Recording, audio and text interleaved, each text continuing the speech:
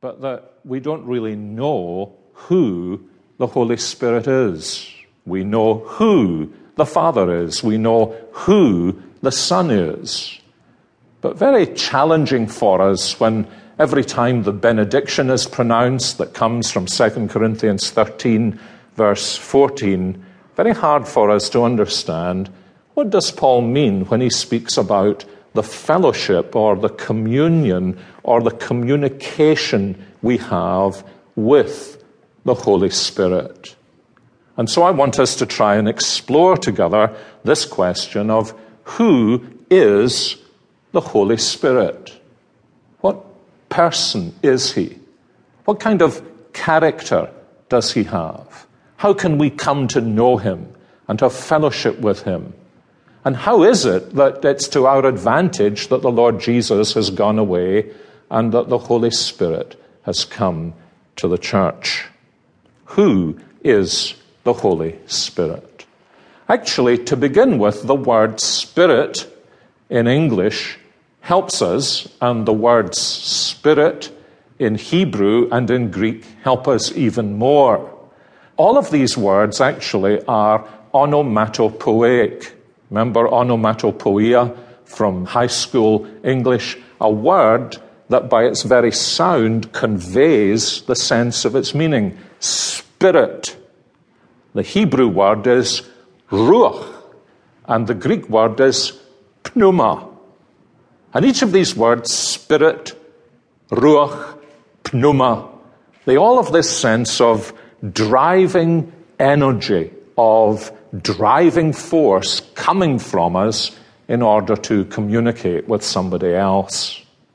And that, of course, is exactly what these words mean in the Old Testament in Hebrew and in the New Testament in Greek.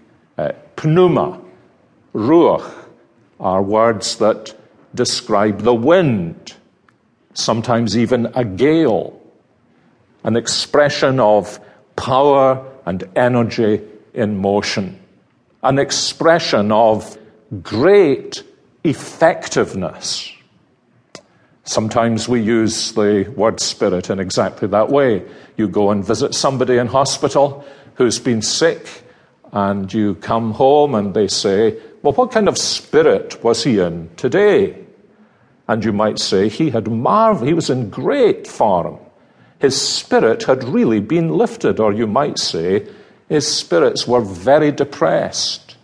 Or you might say, he was in a very crotchety spirit. He was out of sorts.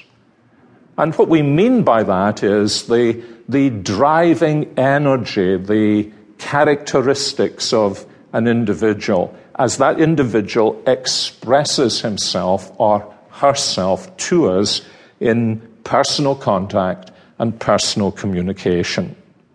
And the same is true, we might say, in God.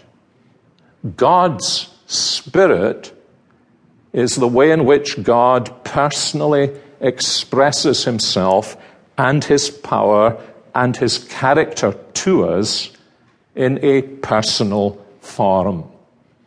The Father and the Son and the Holy Spirit.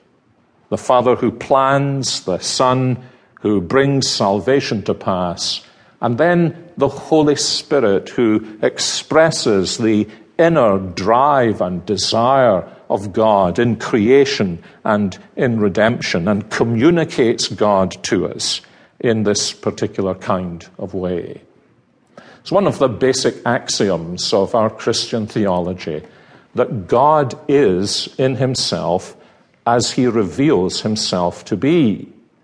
Or to put it the other way around, he reveals himself to be exactly what he is in himself.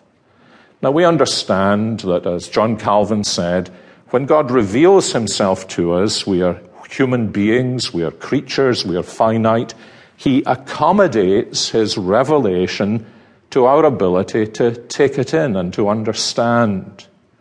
And the same is true of the person and ministry of the Holy Spirit. God in himself is infinite. The Spirit is infinite. We cannot possibly fully comprehend who the Holy Spirit is. One of the marvelous things that we find